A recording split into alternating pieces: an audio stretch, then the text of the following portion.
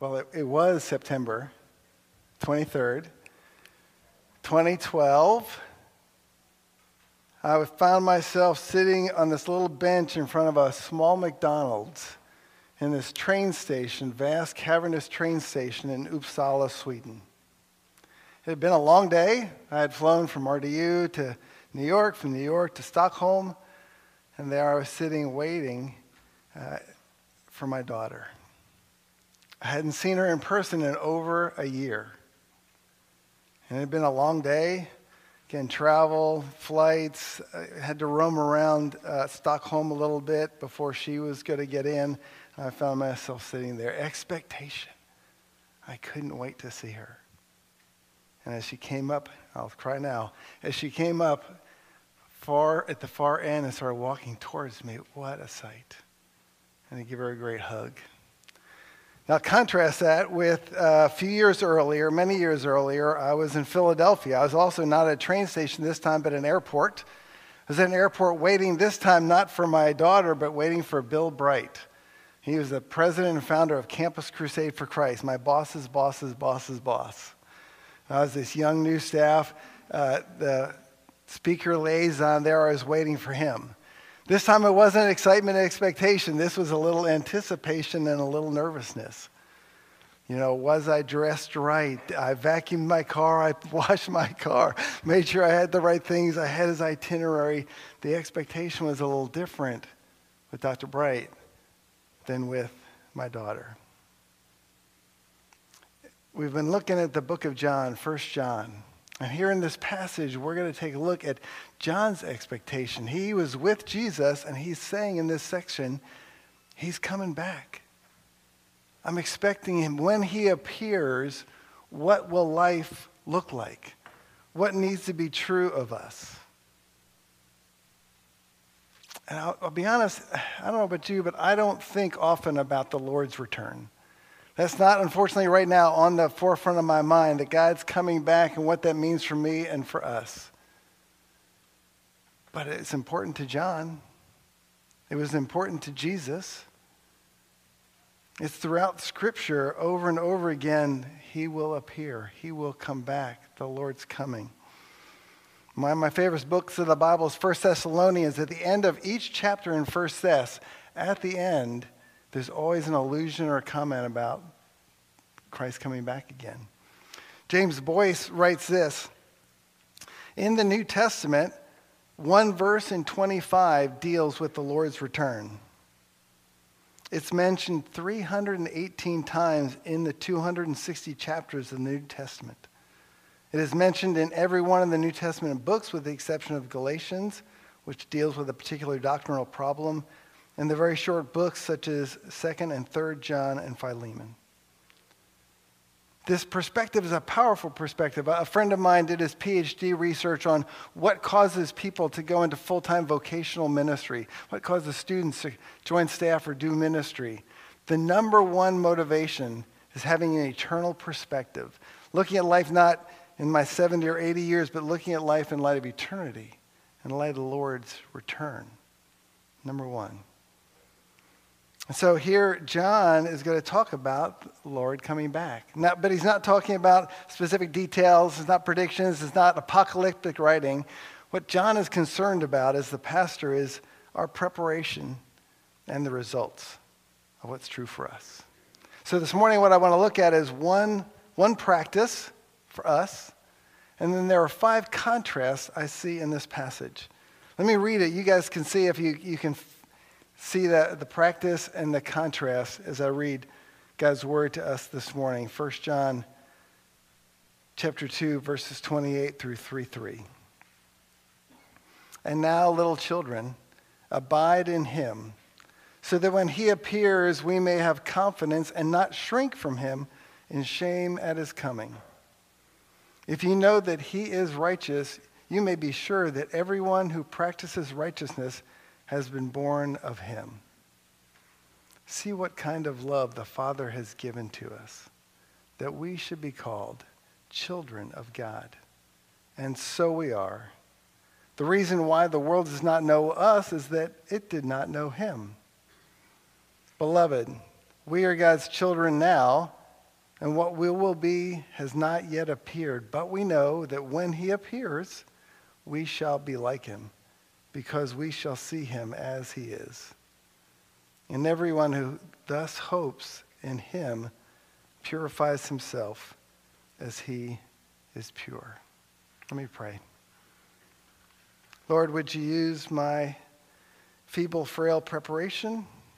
Would you use the power of your word, Spirit of God? Would you apply your word to our hearts this morning that we might bring you more glory and might await your coming?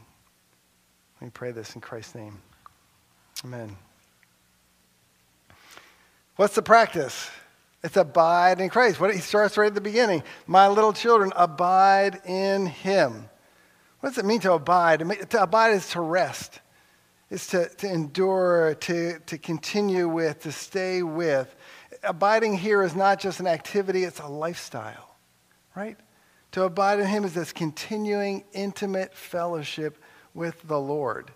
And I wonder if John is thinking back to John 15, as Scott read. Jesus says, abide in me and I in you. Who abides in me bears much fruit, but apart from me, you can do nothing. John is thinking, what does it mean to abide in Christ? There's a passive sense that we abide. See, a branch, Jesus said, I am the vine, you are the branches, who abides in me. A branch draws its life force, its nutrients, its water, its minerals. Everything comes from the branch, from the vine into the branch. And so too, as we abide, we draw our life source. We draw our sustenance from the Lord. In a similar passage, Jesus says, I'm the bread of life, right? The stuff of life. Bread then and even still now is necessary for life. And Jesus uses that picture as well. That as we abide in him, we're drawing upon him, we're resting in him. There's a passive sense in which we rest in Jesus. Although at the same time, he commands us to abide in him, to bear fruit, to keep his commands, to love one another. That's what it looks like. I think John also, as we've seen in 1 John, is confessing our sins. What does it mean to abide, to be sensitive and aware when we do sin, even as Tony was praying, the desperate need we have for the Lord's forgiveness, and we know he does forgive us. Charles Spurgeon talks about it this way. Abiding in Jesus, living in Jesus is not a passive thing, it is an active thing. We must give ourselves mentally and spiritually to living in Jesus.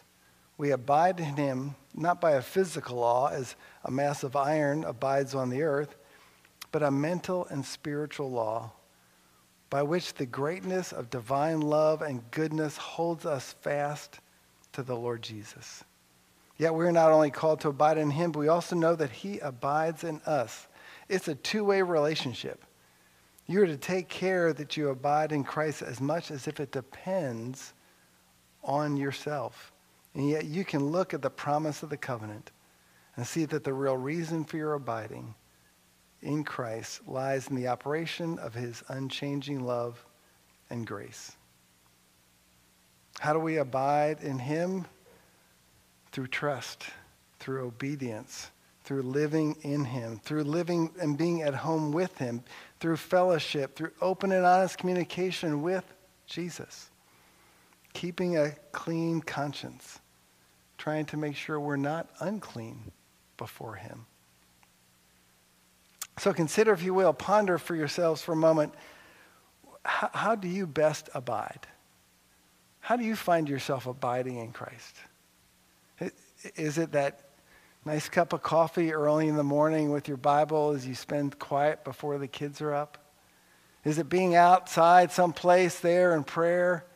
Is it in worship or with song? What is good for you to abide? How is it best that you abide? And then contrary, though, what keeps you from abiding? I don't know what it is for you. I know some of the things for me that kind of breaks that abiding. What is it that keeps me from hanging on tight, resting in him? What distracts me and then I get caught up in my own stuff of life versus abiding? When Jenny and I got together after that great long hug in that train station, we spent the next week together. We just abided together. Long meals, casual conversations, deep conversations, ministering together, hanging out with friends, fishing. Of course, we actually did do some fishing, for those of you who know me. We just abided together. We want to abide in Christ. Well, that's the practice. So what are the contrasts? What things does John mention, therefore, in light of abiding, what's true of us, or what are the contrasts we see? The first we see there in verse 28. When he appears, that we may have confidence and not shrink from him. Not shrink from him in shame at his coming. The first contrast is we can have confidence, not shame. We can have confidence, not shame. When I was waiting for Jenny, I wasn't worried about her being too late or me being too late. I wasn't worried about how I was dressed. I didn't worry about having jet lag or bedhead, or I just couldn't wait to see her. As opposed to when I was waiting for Dr. Bright. I wasn't too sure how that was going to go. I was this young kid, and here's this godly man. It makes me think of that great hymn, And Can It Be? That last verse. No condemnation now I dread. Jesus and all in him is mine. Alive in him my living head, and clothed with righteousness divine. Bold I approach the eternal throne and claim the crown through Christ my own. Bold I approach the throne. We can boldly approach the throne. We can confidently come before God because even as we anticipate his coming, we are his children. Now, that abiding and that confidence doesn't mean living however I want. It doesn't mean that I can do whatever I want to. One commentator said, some Christians will be ashamed. They will shrink before him at his presence. All believers are accepted, but there is a difference between being accepted and being acceptable. A disobedient child who goes out and gets dirty is accepted when he comes into his home, but he will not be treated as though his actions were acceptable. I think of Jesus, again, telling the parable of the talents. Remember that a landowner has 3 servants, and he gives one 5 talents, another 2 talents, and a third 1 talent. Says, do with these what you will as I'm gone, care for them. And the one with 5 makes 5 more, and the one with 2 makes 2 more. But the one with 1 was fearful, maybe shrunk back in shame, and knew that the landowner was an exacting man and specific, so he just hid the talent and had it back for him. I think what John is saying is we can be like the first 2 servants. We can take what God has given and use who he has given us to grow and not shrink back and not worry. This week, actually, I was with a buddy of mine, a serial entrepreneur here in Raleigh. We were actually talking about this parable. And he said, I wish there was a 4th servant. I wish there was the 4th servant, the one he also gave 2 talents to. And this guy said, Lord, I had your 2 talents and went out and I invested them and I built a business and it did great. But just before you got here, it collapsed and we lost everything. Because he thinks Jesus would say to him the same as he said to the first 2, well done, good and faithful servant. We can be confident at the Lord's appearing because we are abiding in him. How do you come to the Lord? As you come for your quiet times, as you come after sin, as you come maybe after a few days or a few weeks of not really talking to him much, you can come with confidence and not shame because he loves you and he calls you his own. So that's the first contrast. Second contrast we see in the next verse. If you know that he is righteous, you may be sure that everyone who has practiced righteousness has been born of him. Everyone who practices righteousness has been born of him. What a great truth.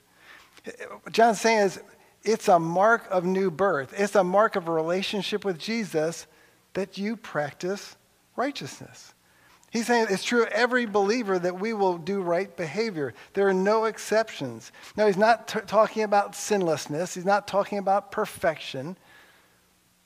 But he is saying that we have the habitual practice of doing what is right, of being in the direction of our life towards God. Because we are children of God, we behave rightly. I'll confess, I'm a fan of the old TV show MASH. How many people remember MASH? Yes. Okay, there's some really redeeming parts to that show. There's some not as redeeming parts, okay? But if you remember, there was Charles Emerson Winchester III, right? The pompous Boston surgeon. And I don't remember what he and B.J. Honeycutt were talking about. I really don't. But I vividly remember them talking about what was going on and Charles saying, I am a Honeycutt Winchester. I'm a Winchester Honeycutt. I am a Winchester. See, my name, my lineage, my character, that is who I am. That is why I act this way. I am a Christian. I am a Christian. I am a child of God. I live righteously. You live righteously because you are a child of God. He loves you and he calls you to live for him. The tense of this verb is one that denotes this habit of life, this prevailing principle of one's life. It's not a single action, but a succession of acts which make up life. So what does that righteousness look like? Again, I wonder if John is thinking back to his time with Jesus. Thinking about what was Jesus' righteousness life look like? What did Jesus' life look like? It looked more than just, looking like morality. There's so much more than that. It was the way he loved others, the way he loved non-believers, the way he loved his friends, the way he loved his enemies, the way he cared for the unlovable, the way he reached out to the outcast and the poor and the needy. Think about it. Even today, the people in the church, but even the people outside the church often look at Jesus they revere him. He lived a certain life, right? He was a good person because of the way he lived, the way he conducted himself, the way he cared for people. As I think about what does it look like for me to live righteously, maybe with you, would you join me in flipping through the Gospels in your mind, flipping through those stories that you learned when maybe if you were in church as a little child, you heard in Sunday school. What did Jesus look like? That's righteousness. That's how we should be living. And we do because, again, I'm a Christian, Honeycutt. I'm a Christian. It's a great encouragement, isn't it? What an encouragement that I can live righteously. But it's also a check. I have to be honest. If I don't see in myself fruits of righteousness, if I'm not seeing the fruit of the Spirit lived out in my life, if I'm not seeing my life moving Godward, rather moving heavenward, then it might be a check for me. Do I have this new birth? Am I really a Christian? Because John says if I'm a Christian, my life will be characterized by righteousness. Third contrast. Verse 3, chapter 1. See what kind of love the Father has given to us, that we should be called children of God, and so we are. The reason why the world does not know us is that it did not know him. The contrast is we are children of God, and some would say not children of the devil. We are children of God, and the world does not know us. I love the Phillips translation. Listen to this translation of this verse. Consider the incredible love that God has shown us in allowing us to be called children of God. And that is not just what we are called, but what we are. Our heredity on the Godward side is no mere figure of speech, which explains why the world will no more recognize us than it recognizes Christ. The first thing I see in this verse is just that wonderful thing of God's amazing love. God loves us. God loves you. He loves me. In light of our brokenness, in light of our sin, in light of my creatureliness, so opposite of his holiness and his character, that he would choose to say, I love you, that's enough of a sermon right there. It's amazing. But he contrasts us as believers to the world. Wiersbe writes this, that God reminds us that the children of God is not simply a high-sounding name that we bear, it's a reality. We are God's children, and we do not expect the world to understand this thrilling relationship because it does not even understand God. Only a person who knows God through Christ can fully appreciate what it means to be called a child of God. The world just doesn't get it. They don't see it. This love relationship, that we can have a relationship that God loves us and we can love God, is a foreign concept, I think, to those who aren't in the faith, who don't believe. Maybe you're visiting and telling, yeah, Don, you're right, I don't quite get it. I hear this love relationship, I hear this guy, but I just don't see how it works. And it's often true, I think, because we have a misunderstanding, and the world has a misunderstanding of what this relationship is all about. A friend of mine, Tim Downs, tells a story. When he was a young man, his dad loved Irish setters. So the family bought his dad this Irish setter, beautiful dog, gorgeous coat. But if you know anything about Irish setters, they're not the smartest dogs. They're a little dumb.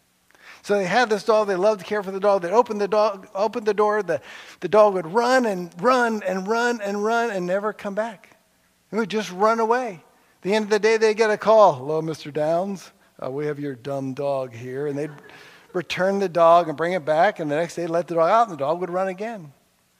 Eventually, they actually had to give the dog away. The dog just didn't want. They loved the dog. They wanted to care for the dog. They wanted to be with the dog. But the dog just kept going. God says it's the same with us. He loves us. He wants a relationship with us. He cares for us. But oftentimes we just run. And we don't want to go towards God. Before we're in Christ, that's our heart. That's our bent. And so he says, that's what you want. That's what I'll give you. Not only separation from me now, but separation from me for eternity. That's the gospel. But the world says, to get to know God, the grid they look through is often this grid of being a good person. Having more good outweigh my bad, right? Not doing too much wrong. And so as we say, God loves me. In fact, I'm 100% sure I'm going to heaven. As they see through the grid, what they hear you saying is, oh, you're better than me. Oh, your good is way better than any of your bad. And they can't see it. They don't understand this love relationship. And so John says the world will look different. The world will not know you. Jesus said it even more pointedly. He said, the world will hate you because it hated me. The contrast is, as we abide in Christ, we'll experience this love relationship, children of God. So you shouldn't be surprised, though, when the world doesn't accept you. Don't be surprised when your behavior and your lifestyle looks different from those around you, right? Because we're not of the world. And again, if I can say it gently, if you notice that you actually fit in really well with the world, if you're not a little different from them, if you don't stand out, again, you just might question.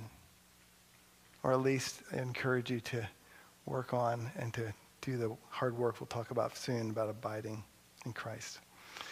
So 3 contrasts. We can have confidence before God. We can live righteous. We do live righteous lives. And we're children of God, not of the world. Fourthly, verse 2. Beloved, we are God's children. And now what we will be has not yet appeared. But we know that when he appears, we shall be like him, because we shall see him as he is. We're not who we will be yet, but we will be one day. The contrast of who we are now versus who we will be is stark. Now, if I can take a quick tangent, he starts with the word beloved. And again, probably this is John talking to the churches, you're my beloved. But commentators would also say it's what God views towards you, right? You're beloved. For me, about a year ago, I was reading a book, and I don't really remember exactly how the author framed it, but used this word beloved. Don, you're beloved. And there was something just different. I know God loves me. I've known that for a long, long time now. Jesus loves me, this I know, for the Bible tells me so. I get it. But this word beloved, there is a sensitivity, there's a softness, there is an intimacy.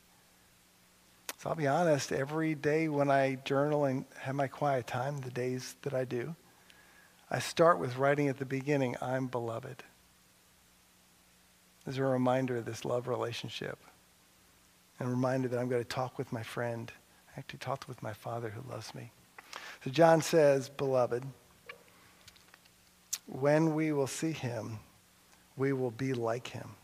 John uses the word see 3 times in this book. In chapter 1, he uses the word see. Remember, those things which we have seen, these things which we have heard. It was a physical eyewitness account. In chapter 3, he talks about those who have not yet seen, and it's eyes of faith, not seeing Jesus for who he is. It's eyes of faith. But here, he's saying those who see the heavenly glory of God. Seeing Jesus when he appears in all his glory. We will see him and we will be changed as well. We will become like him. 3 years ago, we did a remodel in our kitchen. I got to do all the demolition, like those TV shows. I got to rip all the cabinets out, all the countertops out, moved all the appliances out. Then we had someone professional come in and they repainted all the walls, had to fix all the drywall holes and all the spots, kind of put in cabinets, new countertops. During that time, off in the dining room, Annette had put together a microwave and a little hot plate.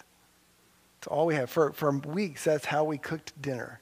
A microwave and a hot plate. And we kept kind of looking through the sheets that are kind of protecting us and the dust from going, it's getting there. It's getting better. They're going to be done soon. This is going to be great. Yes, cook on the microwave again. We can't wait. It'll soon be there. J.D. Brannon says this about a similar project that he did. Hope and completion. Those 2 words are even more meaningful to Christians. Our lives have always seemed to be in a state of remodeling. We are often frustrated by our inability to be complete in our likeness to Christ. We sin, we fail, we forget to honor the Lord in everything. But just as our family keeps remodeling, painting, and papering, because we know the finished product will be worth it, so also we as believers can keep going because we have the sure hope that someday we will be like the Lord Jesus. That in every Christian's hope is completion.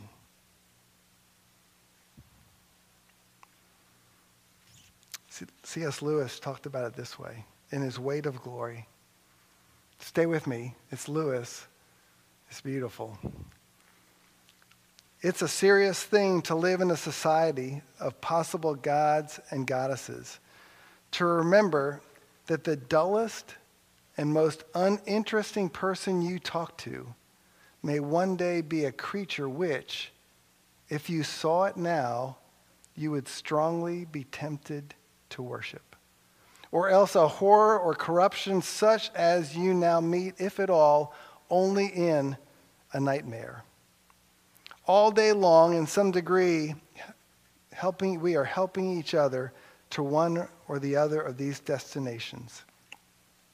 It is in the light of these overwhelming possibilities, it is with the awe and the circumspection proper to them that we should conduct all of our dealings with one another, all our friendships, all our loves, all our play, our politics. There are no ordinary people. You have never talked to a mere mortal.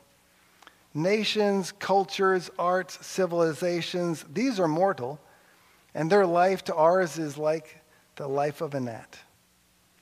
But it is immortals whom we joke with, work with, marry, snub, exploit, immortal horrors, or everlasting splendors.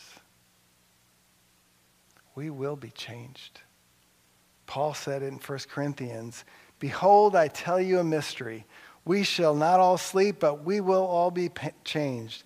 In a moment, in a twinkling of an eye, at the last trumpet. For the trumpet will sound, and the dead will be raised imperishable, and we will be changed." What a great encouragement. The contrast of how you and I live today, in the struggles and the fears and the temptations and the trials and the physical difficulties and the emotional and spiritual difficulties, in a moment when he appears, we will be like Christ. Not for our glory, but for his glory. To bring him honor. What a great contrast. It's my favorite. Lastly, the last contrast in verse 3. And everyone who thus hopes in him purifies himself as he is pure. Let me read that in a couple more translations. Everyone is a confusing passage. The contrast is that we can hope, and so we will live pure lives. The NASB says, everyone who has this hope fixed on him purifies himself just as he is pure. New Living says, and all who have this eager expectation will keep themselves pure, just as he is pure. And Philip says, everyone who has at heart a hope like that keeps himself pure, for he knows how pure Christ is. Again, the reality, much like our righteousness, the reality is that we will be pure. As we hope in him, as we have this hope, this expectation he's coming back, that we will keep ourselves pure. That we can walk with him. Now there's a balance between we have to work out our salvation with fear and trembling, and yet he has cleansed us fully, perfectly, 100%. And we have to balance our work of purification and purifying ourselves and following after him, abiding in him and living with the work is done. And we've seen him change our lives.